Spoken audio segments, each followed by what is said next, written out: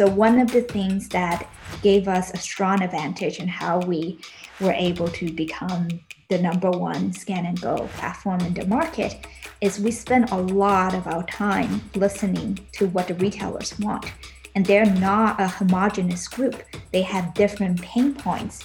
And the one thing that is common is they want the technology to be easy. They want the technology to be seamless. They want to make their business better. Welcome to the 100 CEO Project Podcast. So you guys, welcome back to the 100 CEO Project Podcast. Today we're excited because we've got Dee Dee Chan. She's the president of Future Proof Retail. If you haven't heard about it, it was started in 2013. It's a super cool technology. So it's a mobile platform that brings the personalization and convenience of e-commerce shopping to physical stores. Dee Dee, thanks so much for being here. We appreciate your time today. Thank you for having me here. Happy to be part of this. Yeah. Dee Dee, you and your team are literally transforming the customer experience. And we're talking specifically about the retail experience. Your mission, as we understand it, is to, quote, bring the convenience and personalization of online shopping offline in an affordable and customizable way for brick and mortar retailers. So we know that during the pandemic, people still want to get out. They still want to shop, but they want to be safe. That's from the customer side. We also know that the legacy grocers, they want to be able to stay in the mix. You know, they don't want to take a hit. So can you explain to us really quickly before we jump into some of the insights you have to share a little bit around how your technology works? Yeah, absolutely. So what we're offering is a touch-free mobile checkout experience. So shoppers can download an app, usually it's the retailer's app, and you can use your own smartphone, go around in a grocery store, scan products, add to basket, and when you're finished, you can pay with your phone using a credit card or any mobile payment device. You scan a checkout code at the checkout area, bag your groceries, and you can leave. It's that easy. It's like self-checkout, but with your own device, so you don't have to share a communal touch screen, and you don't have to use the same payment terminal. So it's a complete touch-free experience. I have a little bit of background that I was reading, and this is a McKinsey & Company study where they were basically saying that with respect to the U.S. grocery sales, 98% of their sales happen in stores. And even during COVID, taking into account curbside pickups and home delivery, that still 85% of the sales are in stores. So do you yet have information on how your technology is impacting or, let's say, motivating some of the grocery chains to try out new technologies? Yeah, we actually have the fastest growing in-store technology ever. Prior to COVID, we've already reached 10% shopper adoption.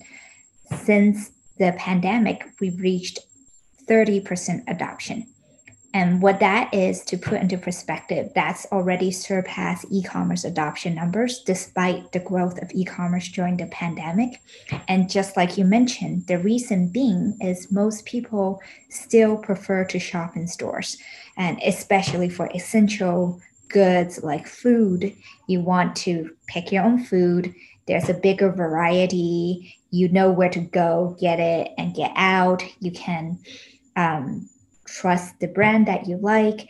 So despite all of these trend towards online, in-person is going to be a stable, especially for essential goods that's very personable, that people want to make that trip. And what we're doing is helping retailers to make sure that the in-person experience is safe, it's clean, and it's convenient. So this brings me to another thing that you mentioned talking about, which is mental health. I agree. It's nice to get out of the house and you're stuck inside and just to make that trip to the store, but I really hate going to the store. I hate the lines. And so this is really exciting technology. I want to get back to that point about mental health, because I think some of the amazing progress that you've made this year, you've attributed to prioritizing mental health for your team. Can you tell us about that? Yeah, I think 2020 is a very anxiety inducing year for a lot of people, both personally as well as professionally. So when the pandemic hit, besides what do we need to do to make sure everything is safe and clean, there's a big piece of the puzzle and how we operate the business is to make sure that the people and everyone is doing okay. And I think as an entrepreneur or as any business owner, when you operate, it's not just about the product or the goods that you're selling. You have to take care of your team. You have to take care of the people, the story, the interpersonal relationships. And I think mental health is a big topic that's often not discussed or incorporated as part of the business process, but it is a topic that cannot be ignored during this year because I think all of us collectively have experienced increasing anxiety and stress. And how do we manage that? And maybe in normal day-to-day life, a lot of the time we can cover it up. We can ignore it and still function because there's a lot of toolkits, like there's other social toolkits or there's ways you go out and you can forget about it. But when you can't go out as much and you don't have a normal set of toolkit or distractions that many people typically turn to, then it's a year, I think, that the companies, that the businesses, and that the families are doing really well is when they look inside. They really look at, okay, how can we manage anxiety? How can we achieve our objectives and our goals at the same time in a sustainable pace, at the same time that it's healthy for our growth, our personal growth. I think that personal piece became a really important part of the equation. And that is something we really prioritize for ourselves personally, for our team, and how we conduct our business practice this year. Can you share a little bit about what that looks like in action? Yeah. For one, talking about it, we share resources. For example, anxiety is a big thing. And one of the things I learned about anxiety, just like we tackle any problem with business, you break it up, you figure out the key point. And the key point of anxiety is often triggered by fear. And the emotion that you experience takes place in the brain. So to kind of learn about how the brain process work, the brain takes in some fear triggers and you respond to it. And the response is like the fight or flight.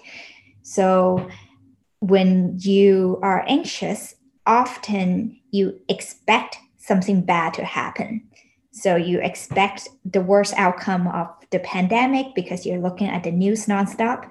Then your body will react as if that thing you're afraid of is already happening now or an anticipated future.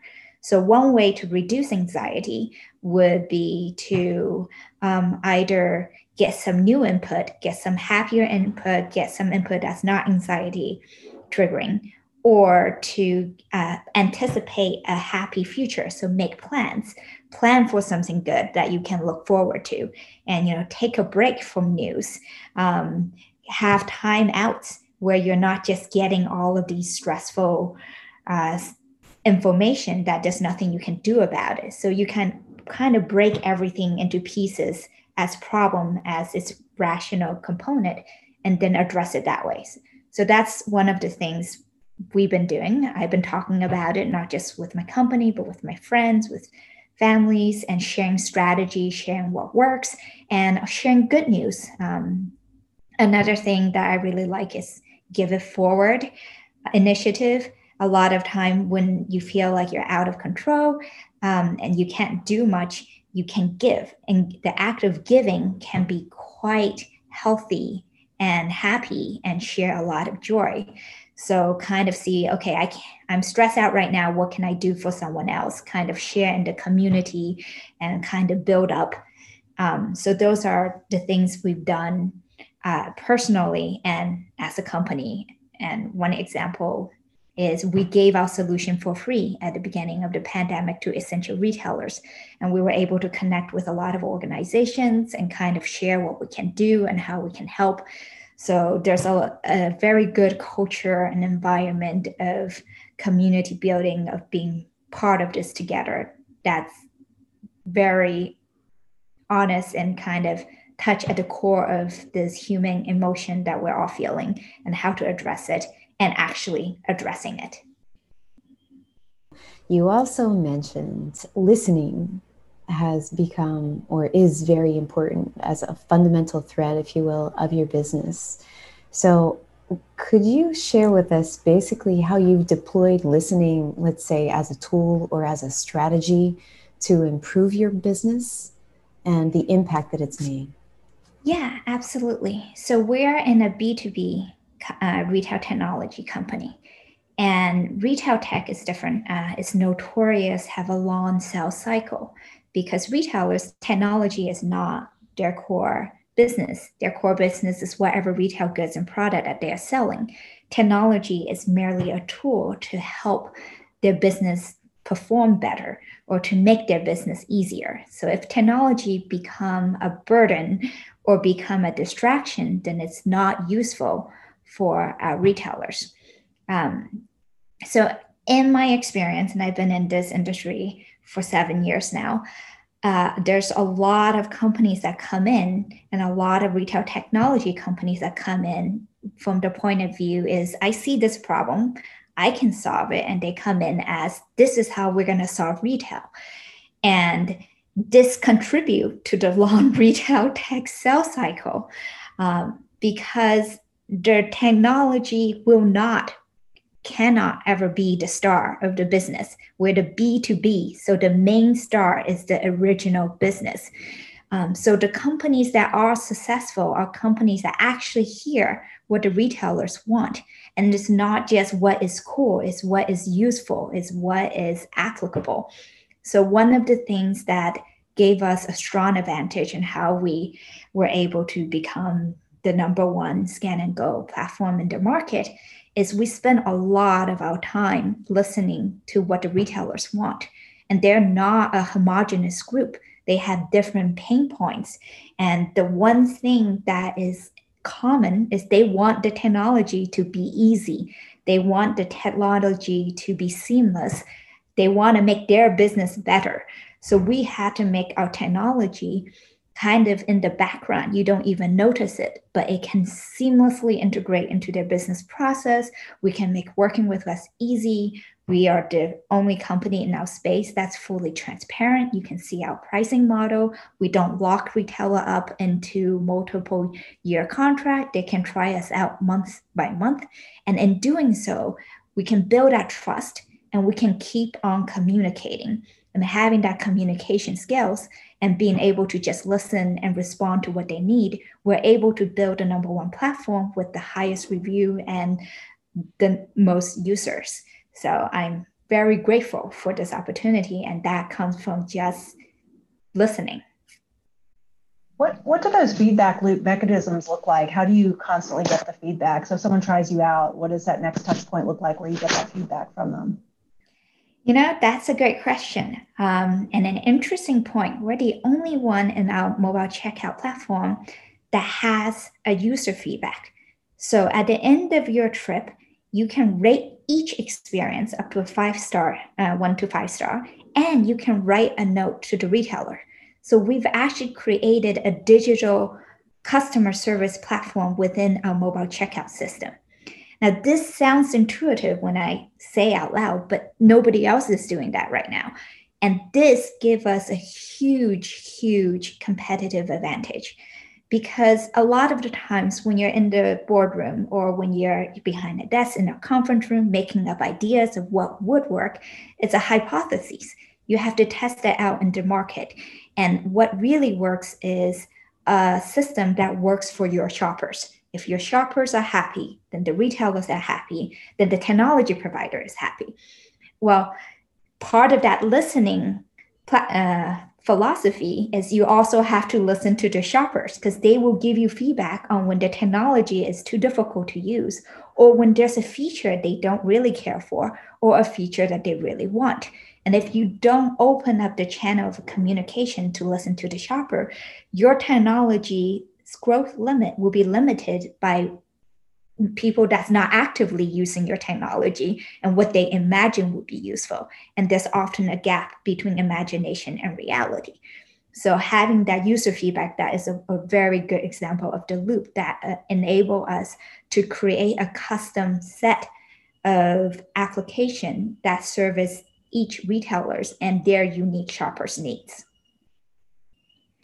This idea of listening being your differentiator and the feedback, the way you're getting feedback it's such a simple thing, and yet so many people don't do it. If you could share one tip around how to deploy listening in a way that's effective to other businesses, what might that be? You have to work on reducing the ego. You have to listen. It's related to, I guess, the earlier question about mental health and everything else. Because I think there's a business culture where the CEO or the founder is this superhero. There's this narrative that's not reality. So a lot of times entrepreneurs come into the world and into the business world, they're like, I have to fit this, stereotype CEO or whatsoever. And by fitting that idea of what you're supposed to be, rather than figuring out who you are and work towards what you're good at and what you need to learn, makes people have a harder time listening. Because in that idea, listening is kind of a weakness. Who's the boss is the person who's talking, who's preaching, who's lecturing. If you're really confident with who you are, then you can be quiet and you can let other people talk and you can listen and you can respond. You can make mistakes and you can correct it. And I think having open, honest conversations and having conversations like this and talking about this is hard. The business cycle will take a long time. But one of the reasons it's hard is because we're not actually communicating. And to communicate, we have to just sit down and say, what do you need? I would like to help you. And you have to be more humble. I am here not to be the hero. I am here to help you. I am providing a service. So serve, So I think a lot of business leaders, if they take their mission and just focus on their mission and say, I am here to do X, Y, Z. And if the XYZ is to provide a good or service to their clients versus I am here to make sure I am the most popular CEO or whatever out there, then they're going to get vastly different results and it's going to be a lot easier. You met your partner in a philosophy club, and I'm curious what other kinds of philosophies you live by. So we met in a philosophy club and we bonded over the value of time. And in a macro way, we wanted to maximize human potential by removing frictions in time. And we do that in our work with our product by removing frictions in time to give a frictionless checkout experience. And we also do that in our business practice. Given the choice of saving more time or saving more money, we would always take the efficient path. And by prioritizing the value of time, of our teammates' time, of our clients' time, of our partners' time, we're able to create this great ecosystem and we're able to collaborate more with people. And we're able to save a lot of traditional business practices, such as negotiating 5, 6, 7 times. We're able to be very transparent with our business model. We're able to say, this is what we have to offer. This is the best we can do it. And we're able to kind of be very frank in our discussions. And we're able to generate really good results because people like having their time saved and getting to the point right away. So that's been really helpful for us personally and professionally. Dee Dee Chan, thank you so much for taking time to talk with us today. Tell people, how can they get in contact with you guys? Our website is futureproofretail.com, and you can click on Contact Us button, and that will go directly to the right email. Awesome. Thank you so much for taking time to talk with us today. You guys, thanks so much for joining this episode of the 100 CEO Project Podcast, and we'll catch you next time.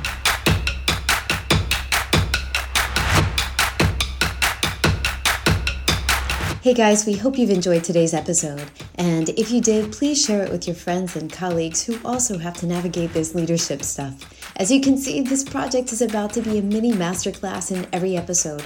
Best part? It's free. So if you like it, please do us a favor and take a screenshot, share it on social with the hashtag 100CEO.